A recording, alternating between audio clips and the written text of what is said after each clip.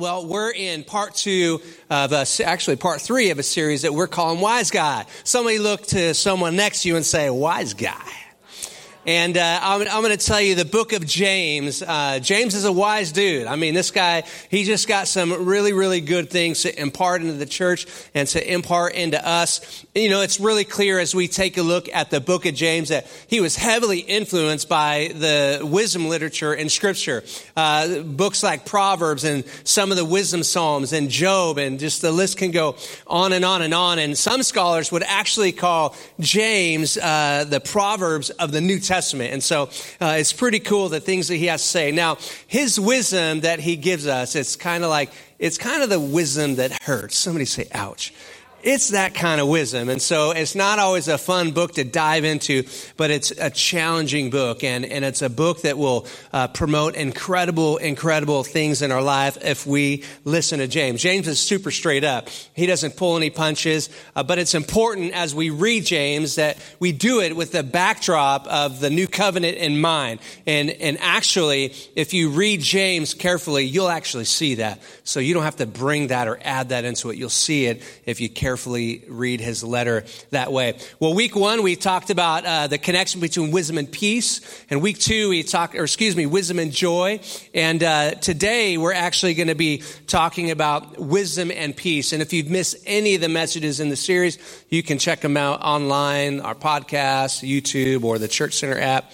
Well, here's our theme verse for this series. It comes from James chapter 1, verse 5. And here's what it says. It says this: if you need wisdom, ask our generous God, and he will give it to you, and he won't rebuke you for asking. Aren't you grateful that God is just generous with his wisdom when we need it? Well, let's pray. Lord, we love you, and we thank you for who you are. We thank you for the wisdom that your word gives us. We thank you that you're generous with wisdom for us. We know that your wisdom will change our life. It will improve our life. It will challenge our life, God, and it will bless our life. It will bless those around us. God, it would be very ignorant and irresponsible of us to ignore the wisdom that you have to offer us in the book of James. So we open our hearts today, and God, we need you to speak to us, and we need your Holy Spirit to open our hearts and our minds. And the good news says that we have you. In Jesus' name, somebody say amen. Somebody say a big amen. So it's interesting to note, if you ever read any commentaries on James or any scholarly work on James, you actually see that they refer to him a lot as Jacob. And it's really interesting. It's just because his Greek name is translated as Jacobus. And so I thought that was kind of interesting. I did not know that before I started studying this. And so if you ever see that, it's still the same James who wrote this book. Now, we know that James is a half-brother of Jesus. One of the reasons why they call him the half-brother is, well, of course, because Jesus' father is God and his mother is Mary. And so James' father is not God in heaven. He has a different earthly father than Jesus. And so he's known as a peacemaker who led with wisdom and strength in his peace and courage in his peace. Well, let's take a look today to see what we're going to find in this book regarding the connections between wisdom and peace.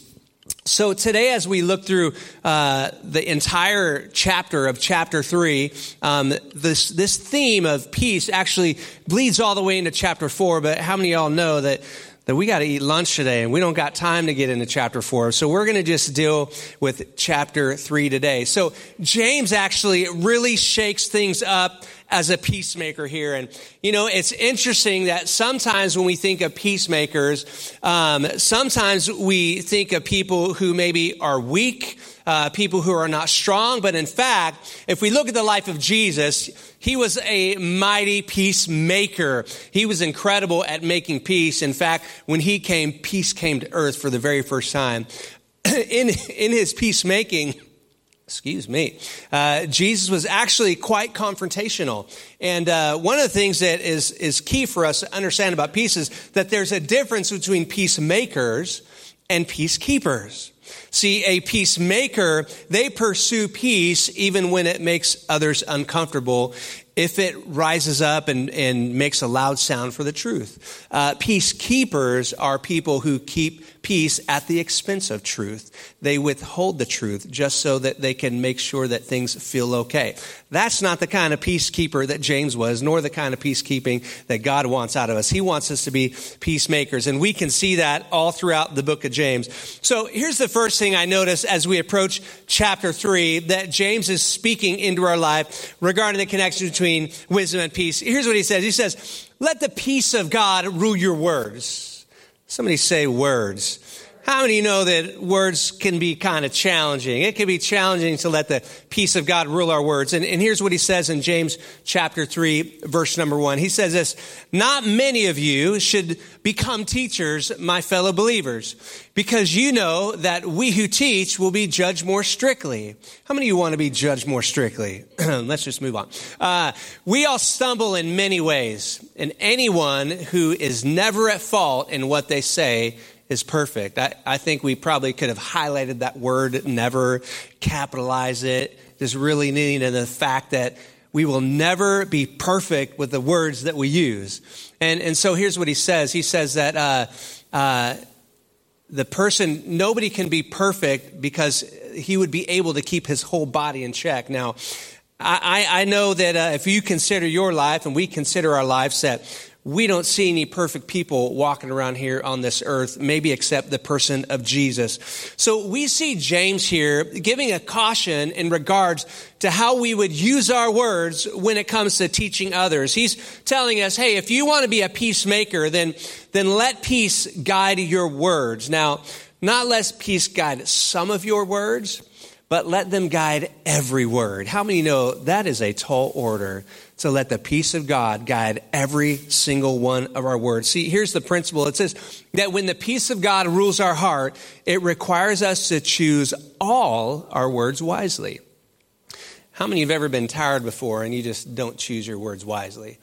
How many of you, when you get around the people that you really love and you know they're just going to accept you as you are, you don't really choose your words all that wisely? How many of you know when it comes to maybe your best friends, when you're tired and irritable, or your spouse or your kids, you give everyone else your best words except the people who actually deserve your best words? The people who are so committed to you in life. And sometimes we shortchange them by not giving them the best of our words. Here's the bottom line for James as he says this, that we must let the peace of God rule our words and how we teach others. Now, this scripture is specifically addressing those who are teaching in the church. The original word here for teaching is actually better rendered as the word master. And when people called in the Jewish culture, when they gave somebody the title of master, it was a very special title. In fact, the followers of Jesus called him master. It was a special word of endearment to Jesus. It was a word saying, hey, I'm choosing to submit to you because as master, you rule, you judge, you teach, and you guide. And so this was a very, very, very esteemed position. And James is saying that there's some of you in the church who you're sneaking in and you're taking on the role of master, and perhaps you don't have the either maturity or authority to come in and speak to people in this way.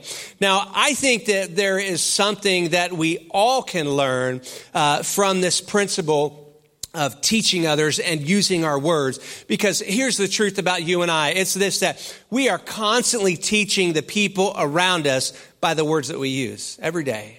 Every day.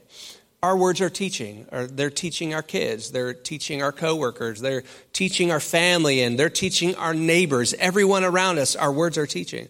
Because, see, words reveal our attitudes. They reveal our beliefs. They reveal what we value. And we're teaching people. This is what I'm about. This is who I am. And how many know that when we just spew our words out of, not in wisdom, but outside of wisdom, we don't want to be judged for that. because we know that in our hearts we're a different person and we don't want to let those things rule us. And so it's so important that we make sure when we open our mouth and use our words that we do it in line and in obedience with the King of Kings and the peacemaker of all. We're teaching people how to think about ethics when we speak. We're teaching people how to think about morality when we speak. We're teaching people what they should think about God and the church when we open our mouth. And it never stops. There's a constant teaching, and the list can go on and on and on. And you may not stand behind a pulpit or behind a classroom with a piece of chalk in your hand, but it is true. In fact, you are constantly teaching people all around you. See, James knew the propensity that humans have to not teach well and to teach outside of wisdom. He knew that when tempted, that humans would speak out of fear to control and dominate and manipulate and just try to make the narrative work in their favor. He knew that. So he came to them and he brought a challenge. And I think the challenge is very appropriate for you and I to receive today, that we are to make sure that all of our words are under the rule and peace of God. Perhaps the people in this church needed some advice in this area. Probably not you, but maybe just a couple of us could use James's wisdom in this area. I think maybe James was saying, hey, some of you love teaching people on how they should worship, how they should raise their kids, how they should do relationships, how they should understand some scripture.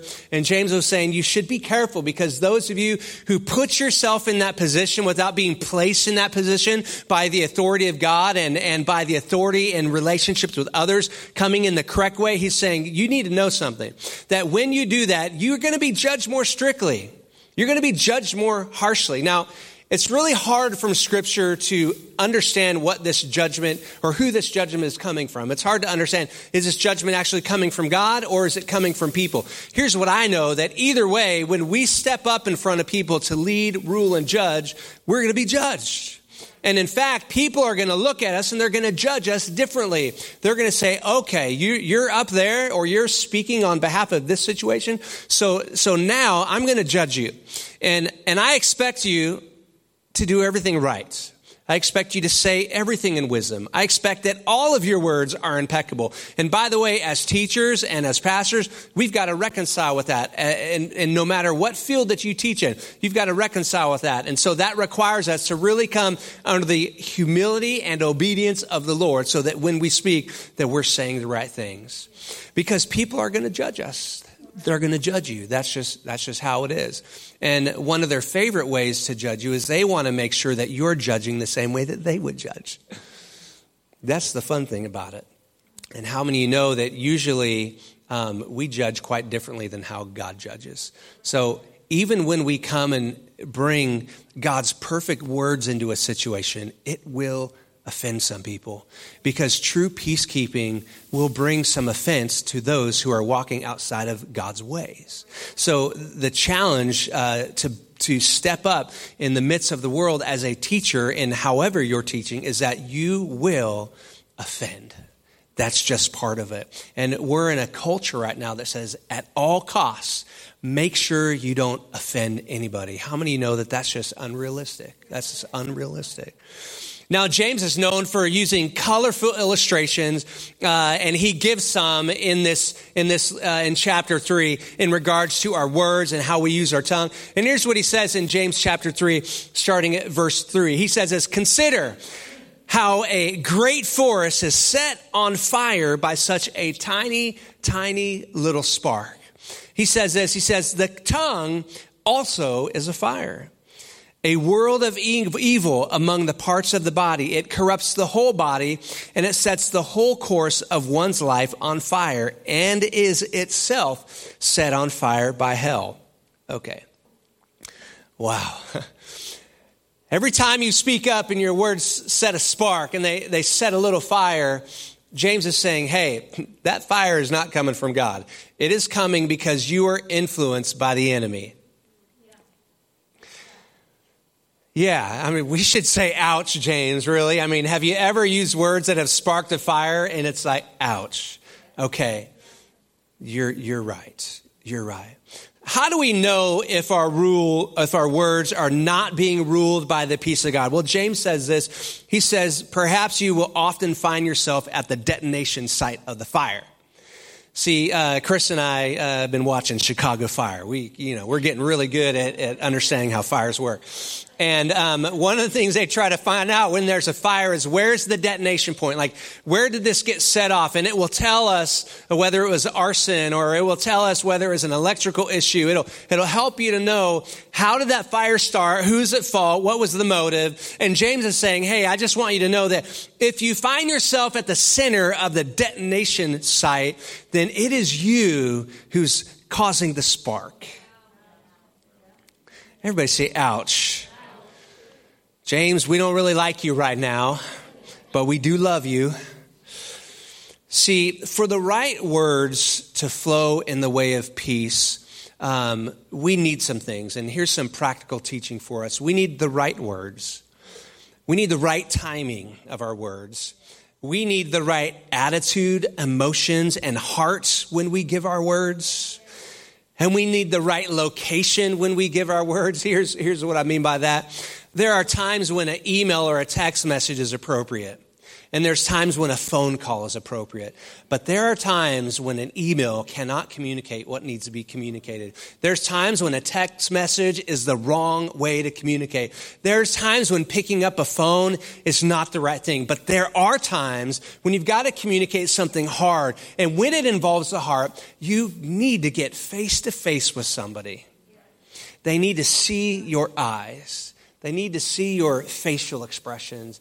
They need to see the intent and the emotion. They need to see all the things so that they can hear you correctly. Perhaps we're in a world who has just lost the art of face-to-face conversations. People who communicate hard things and they don't do it through face-to-face conversations are cowards. That's not in my notes. See, we've got to do it with the right words, the right timing, the right attitude, the right heart, because when we don't, see, we can have all the right words. I mean, the Holy Spirit could have downloaded to us all of the mysteries of the situation, and you might have all of the right information, but if you do it in the wrong timing, and you do it with the wrong attitude, and you do it in the wrong place, it's the wrong words, and you spark a fire. Here's another sign that James gives us that perhaps that our tongue and our words are unruly and they're not being used correctly. Here's what he says. He says that it actually corrupts the whole body. See, when we spark a fire, it doesn't only just corrupt that moment or that situation, but it corrupts everything around it. And James says, hey, you can notice when your words are unruly because there's corruption everywhere you go. You find yourself at the center of it.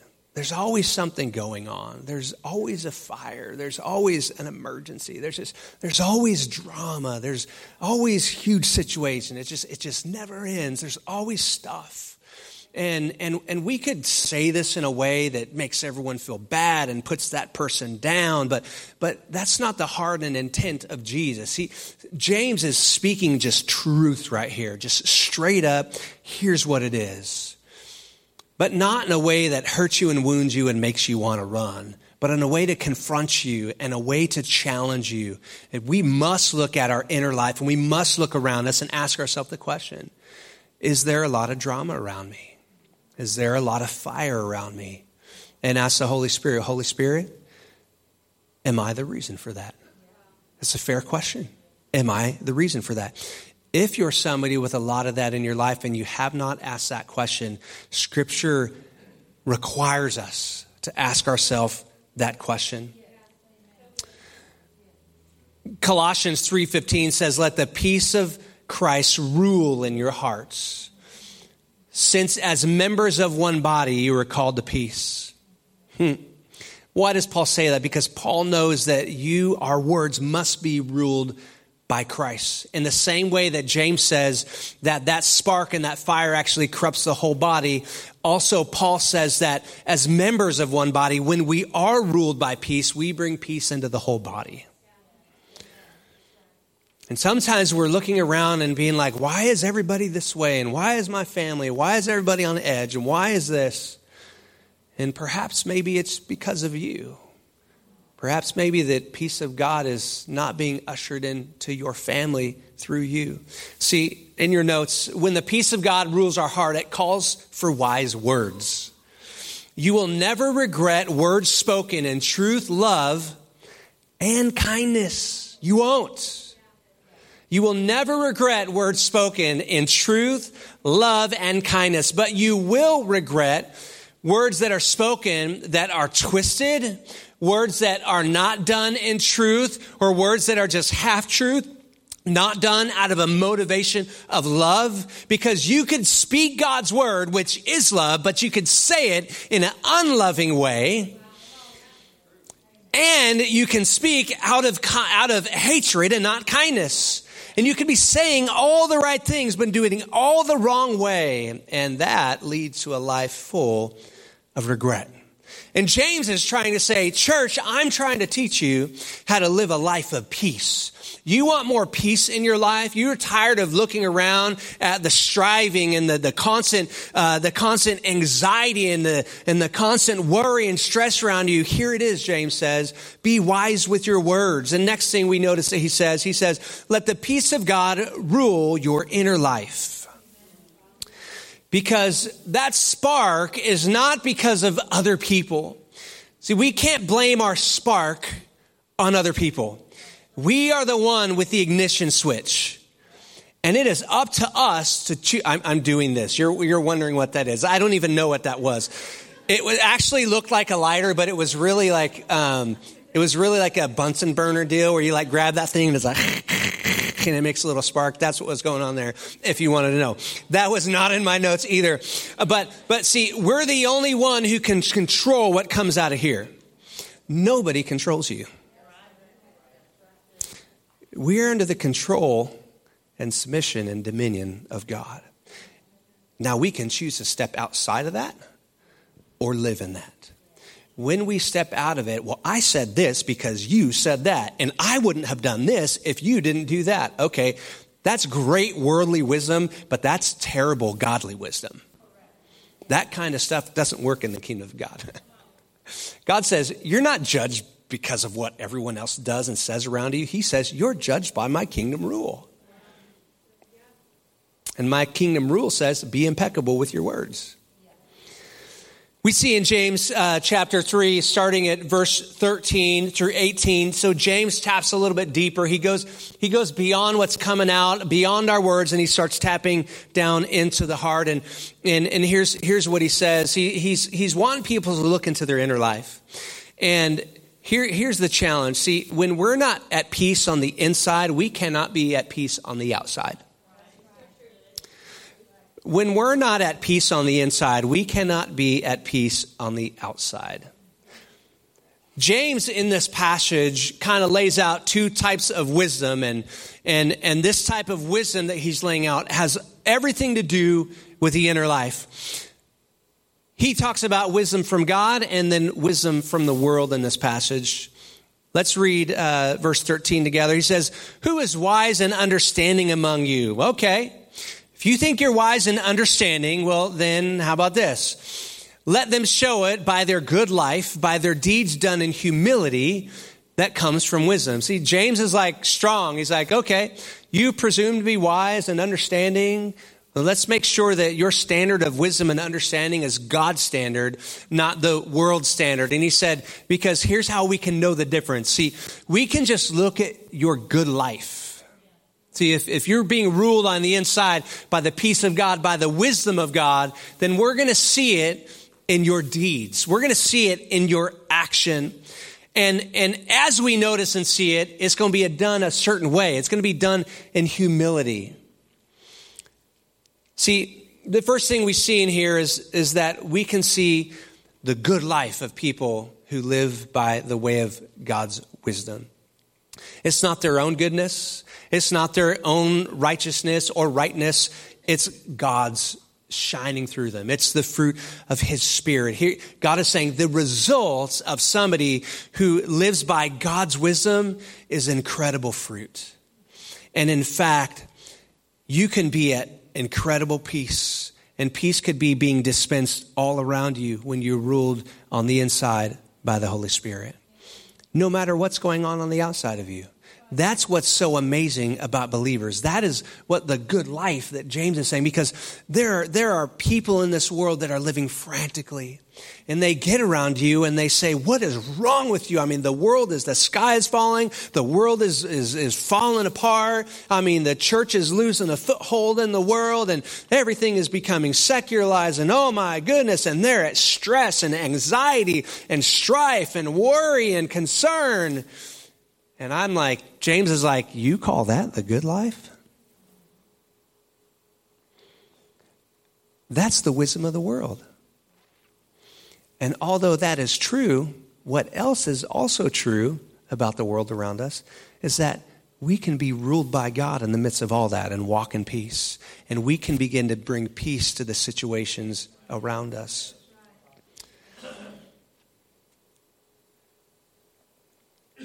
He also says this. He says that you can see the peace of God in the way that people are humble in their humility. See, when it comes to dealing with our inner life, it takes a lot of humility. And usually the first time you go to consider what's going on inside of you, we don't have enough humility. We're like, it's like you open the cupboard. Oh, man. Now, I'm not going to look at that. I mean, that sin, now I'm good. That hurt, no thanks. I tried to go look at that stuff before and it didn't work. And God is saying, I want you to understand something about what's on the inside of you. Sin is nasty. The sin you commit and the sin committed against you, it's bad. It's brutal. And no human can look at that stuff in their own strength, and no human can deal with that in their own strength. And there's something that's so prideful about humility, about humanity, is that we don't like to ask for help. We don't like to admit that we need it. We don't like to admit when we're broken. We don't like to admit that we need a God to help us.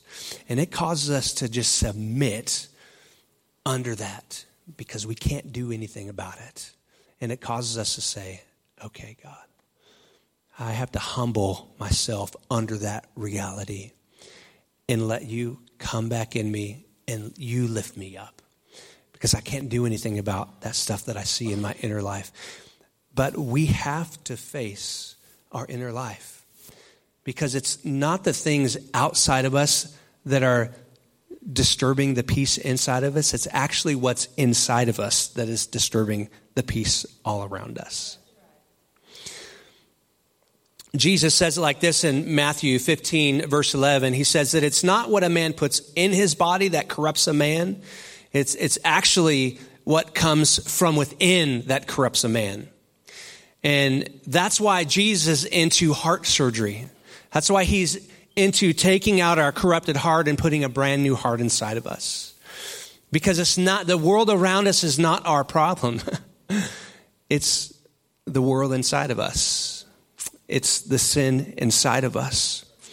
And in this passage, James is presenting these two types of wisdom. He's saying, hey, you can walk in the wisdom from God, and here's what it looks like, or you can walk in the wisdom from the world. And we read in James chapter 3, starting at verse 14, here's what he says the wisdom from the world is like. He says, but, in other words, he's saying, as opposed to the way the wisdom of God works, here's how it is. If you harbor bitter envy and selfish ambition in your hearts, in other words, if you open that door and you look at what's going on and you harbor it, close the door, leave it there, don't deal with it.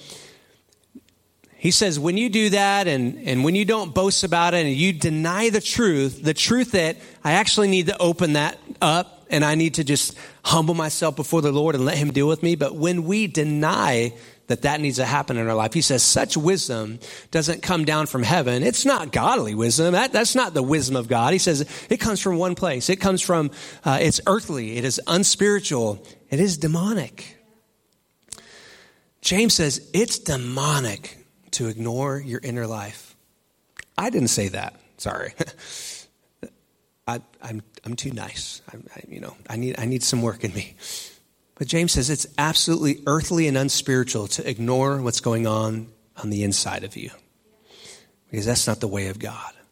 Bitter envy, selfish ambition. Those are some strong, nasty words that I don't want associated with me. I'm pretty sure that none of you want those words associated with you. But when we ignore our inner life, all of a sudden, that sin that you committed and the sin that was committed against you, when it begins to fester because it's undealt with, it turns into bitter envy. It turns into strife in your life, and it becomes its own sin inside of you.